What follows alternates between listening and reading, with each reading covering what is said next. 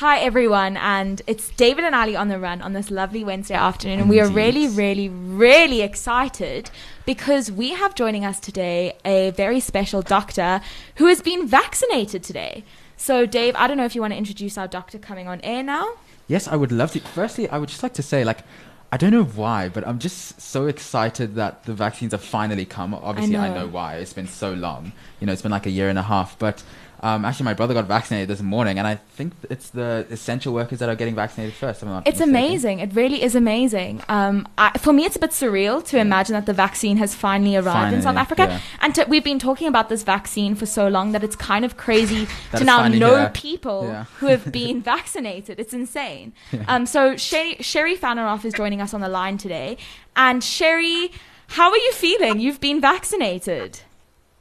I feel fantastic. I'm really excited to have had my vaccine today. There was an amazing vibe this morning. I had it done at Baragwanath Hospital. Oh, wow. Everything ran amazingly smoothly. They were doing it in batches of healthcare workers. Oh, fantastic. It was really well organized. You kind of went into each line, 64 doctors or healthcare workers. Wow. It was a whole mix of healthcare workers at a time. You kind of showed your voucher and your ID number and your healthcare worker registration. You had to have an appointment, and you went through that process. Then you went into the next room where you had to fill in some paperwork, and then you went into the next room where you had to fill in things like adverse events, and you had to make sure all the forms were completed properly because it's part of it. Remember, we are still part of a vaccine trial at the moment. And then all 64 of you kind of went into the next room where there were 64 nurses at stations, and they had done, I think I was the second or the third session probably this morning. Everyone got allocated to their specific seat where there was a nurse waiting for you with your vaccine, with your name on it. And then just as we walked out, I got an SMS on my phone to say, this is your confirmation that you've been vaccinated and here's your vaccination number. That's amazing. So it was amazingly done. We were so impressed with the whole process. Absolutely amazing. It's so exciting to hear that that's running smoothly and that people are getting vaccinations. For sure. So how long does it take before you're properly immune to the new strain or just to any strain of COVID-19? Yeah, so that's a good question. We think from about 14 days, but immunity actually gets better as you go. So most of the trials looked at 28 days and further, and the longer ago you've had it, the better the immunity. So what does it mean if for a vaccine to still be in trial? And when is it free for, or not free, but when is it available to the public? When is it open? So at the moment, we were supposed to get the AstraZeneca vaccine in South Africa, and that was put on hold because there was a lot of concern about the AstraZeneca's vaccine not being effective against the South African strain. So Prof. Glenda Gray and Department of Health and various other people really moved mountains to get Johnson & Johnson to donate 300,000 vaccines. Wow. Sure. And the reason that it's in trial is that it's much quicker to register vaccines for a trial than it is to get them registered for use. So it's registered for a specific trial called the Sisonke trial. It's a stage 3B trial, which means that there are no placebos. So in the initial vaccine trials, some people get placebos, some people get the real thing.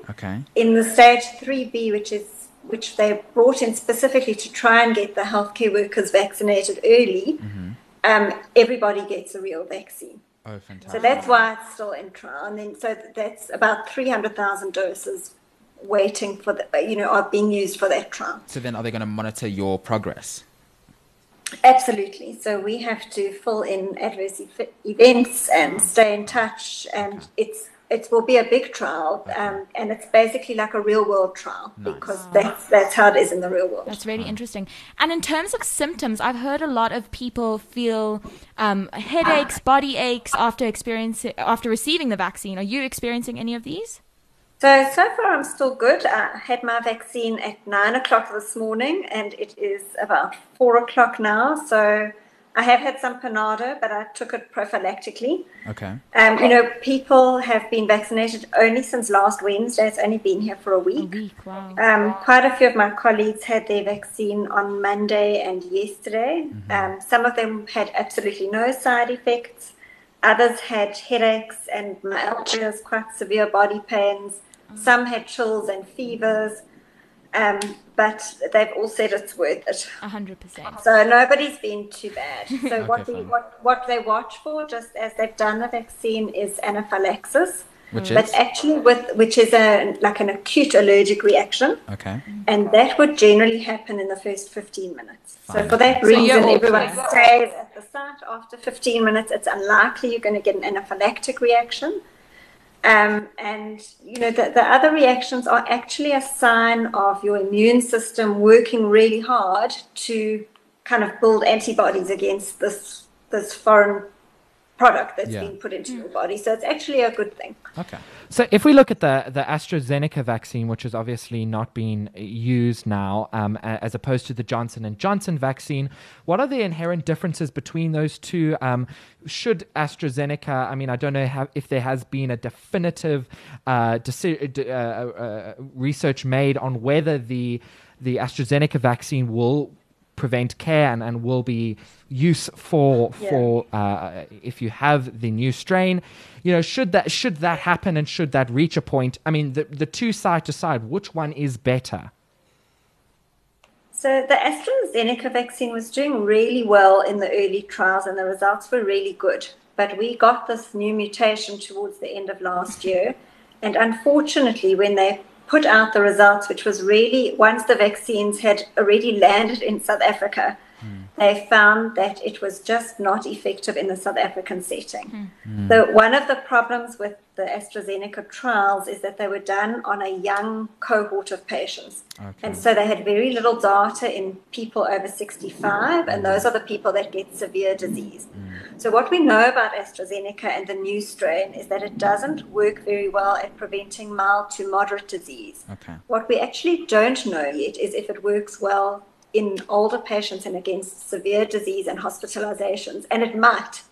But the problem is that it might not. So I do believe that our Department of Health made the correct decision to put it on hold. They've actually taken quite a lot of criticism for it from WHO.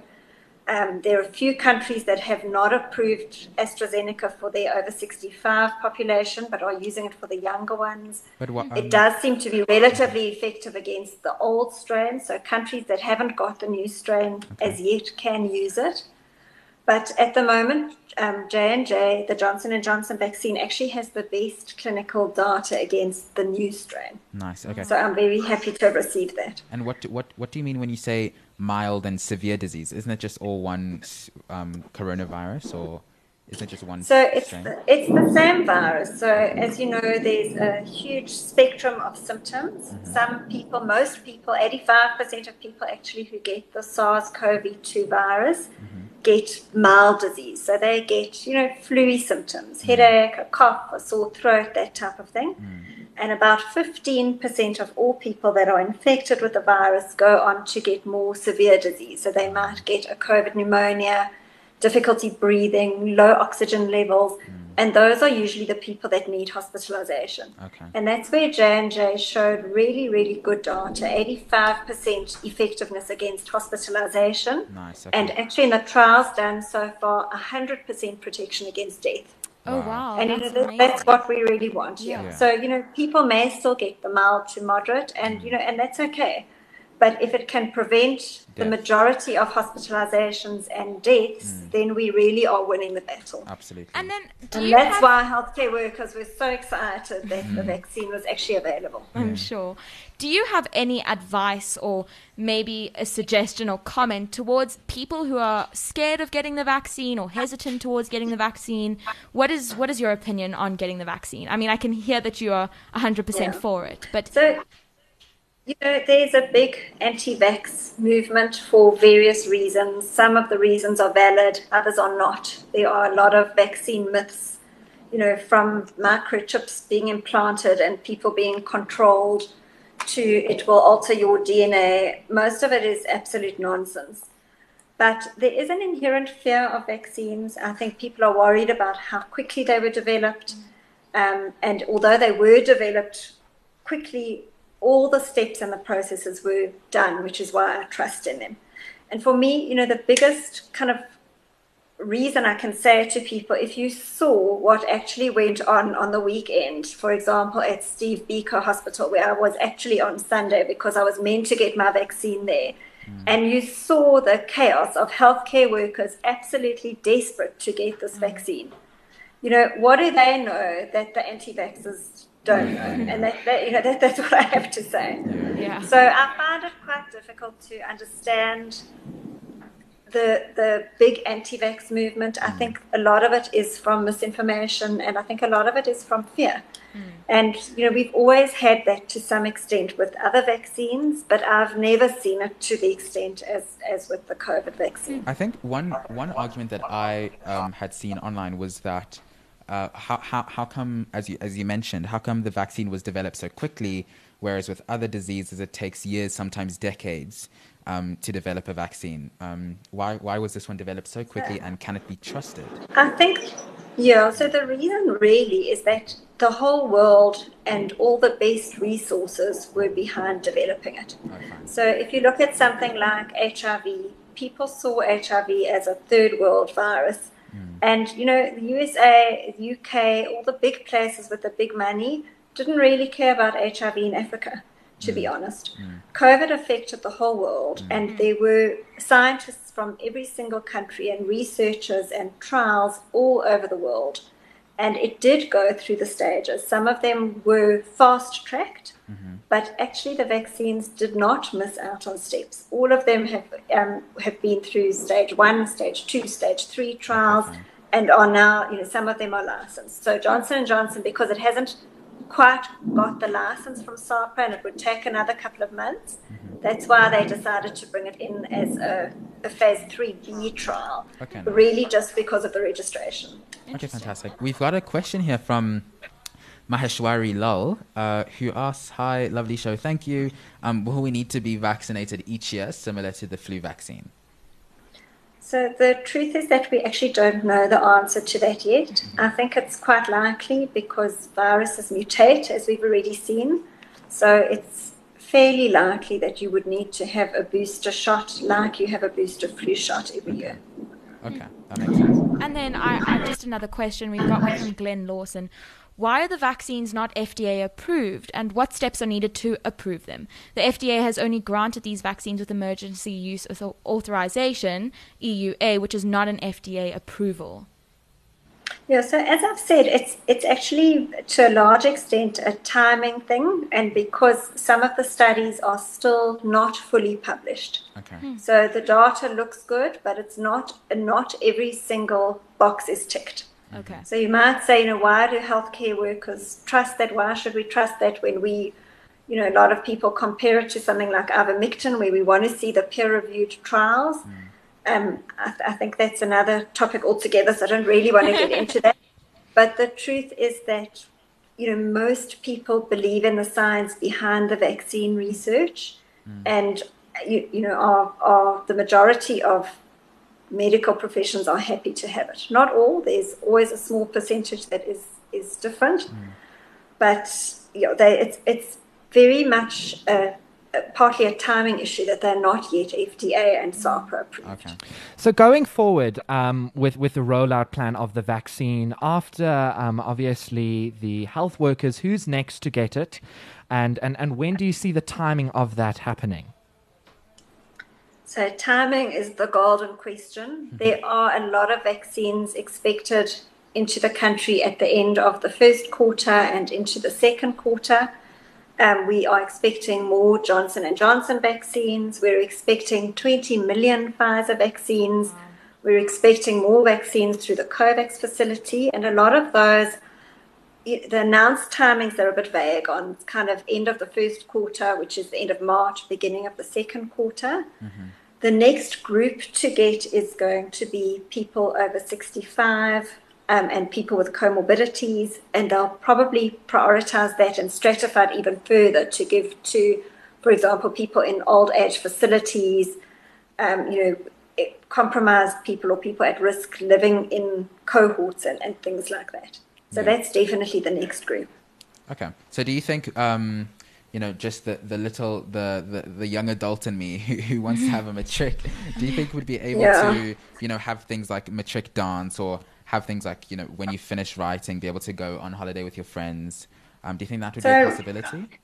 Yeah, realistically, even people who've had the vaccine, so, all the doctors who've had it today in a month's time are still not going to be partying at a club. Mm-hmm. Because until the country has reached herd immunity and enough people are immune and not exposed, we all actually have to carry on with non-pharmaceutical measures and trying to avoid it. Fantastic. So can you guys have a matric dance? Hopefully, yes, but it's going to most likely be under similar conditions to last year, with masks and distancing, and it's not the same as it was, and it's going to take a while, maybe a couple of years, to get to that point still. So we've got another question here from Monica Cole-Bart, who asks, will the rollout plan happen before the third wave, which is expected in April or May? As you said, timing is the golden question. Yeah. So unfortunately, I can't see logistically how that can happen. So the third wave, as the caller said, is any time between April and June, possibly even sooner, depending on people's behavior. And there is no way that enough people are going to have been vaccinated. So they're really hoping that the healthcare force, the doctors in the hospitals in particular, are less exposed and less by the time the third wave comes, but it's not going to be quick enough to prevent the third wave. Okay. So, I mean, we've reached a point where, there's this people still going out and sitting where we are now. Obviously, where we are sitting on now in terms of numbers is very similar to where we were sitting in about October last year. However, we have a variant of the virus. I mean, what do you think we should be doing? Do you think we should be in a point where we should be treating it the same as October last year, or do you think we have to have still continued that extra vigilance because of the my words sometimes fail me, because of the new strain? I know exactly what you're asking. So every time a new wave has happened here or around the world, it is after people let their guard down. Yeah. And it's because the numbers are low and people think, great, we don't have that many new cases, we can go out. That is exactly when this virus spreads. Mm-hmm. So we still really, really need to be vigilant. At school, you need to COVID protocols. And, unfortunately, gatherings are really a problem because they are major super spreader events. So, we might say we've only had about 1,000 cases a day in South Africa the last few days, but it takes very gatherings to trigger major things and for exponential growth. And especially with the new strain, it's very contagious and it does spread. So we saw the beginning of the second wave started off absolutely no doubt with rage last year. It was one event that actually brought our second wave forward by like 4 to 6 weeks. It was only expected to come after the holidays, and it hit in the first week of December as rage came back. Yeah. Wow. Okay. So I guess rage is a doubt. And cases were low. So, rage this year, in my opinion, is a no-no. Yeah. So, as you know, I have a matric child, and I have told her that she is not going on rage this year. She must make, hopefully, other plans with her friends that don't involve clubs and crowds. Yeah. Another question coming through about aircons. I know this is something a little bit off topic, but, we're obviously in the heat of summer. I mean, it's very hot, and aircons are not allowed. Is the studies still on aircons being unsafe still valid? Probably yes. It depends a little bit on what type of aircon you have. So there are kind of extractor aircons and like the HEPA filters used in aeroplanes that actually are safe because they take virus out of the room. Mm-hmm. But the general type of aircon just kind of blows air and droplets and virus around the room. And that's why it's better to have open windows and open doors as opposed to air cons. Okay. And then my last question is, you know, I came across a TED Talk that I'd watched on YouTube of Bill Gates speaking at an event 5 years ago. And he was saying that the greatest threat that the world faces right now is a possible breakout of a virus, and we're not ready for it. And so at that time, he was encouraging the CDC and he was encouraging all of these health organizations to put measures in place to get ready for it. And they didn't. And that is why it has been so bad. So I wanted to ask, what can we do, or what can our health organizations do to prevent this from happening again in the future? Oh, that's a really tough question to answer, David. If I had the answer to that, I would probably be doing my own TED Talk and giving the answer.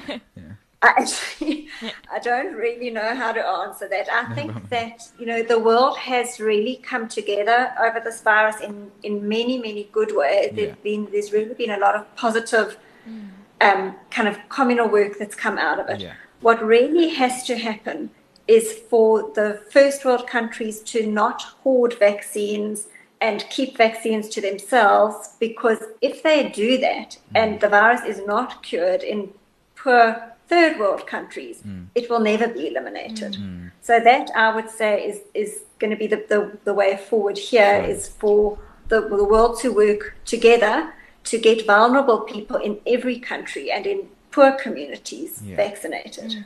Sorry, there's just one question that's come through from Glenn Lawson. Do any experts in South Africa have any theories as to why South Africa didn't experience lots of deaths, like what is occurring in the USA? Maybe people are healthier in South Africa. Do you have any knowledge on this? So there are lots of theories around that. One reason is that South Africa actually has a very young population. 37% of South Africans, according to a January survey, are actually under the age of 19. Oh, wow. And we know that COVID deaths occur in general in the older population. So if you look at a country like Italy or the UK, they have a much greater geriatric population. That's probably one of the reasons they experience much more deaths. Okay. There are lots of theories, and there have been lots of theories thrown around, you know, about BCG vaccines, for example, and, you know, immunity from living in townships and people living on top of each other and building up immunity from that. And those all might be valid, but I don't think that any of the experts have as yet come upon a definite answer. And actually, if you look at our death rate on something like a worldometer, our death rate is still, last time I checked, I think it was 15th or 16th highest in the world. Sure. So it's actually not true that South Africa has a low death rate. Okay.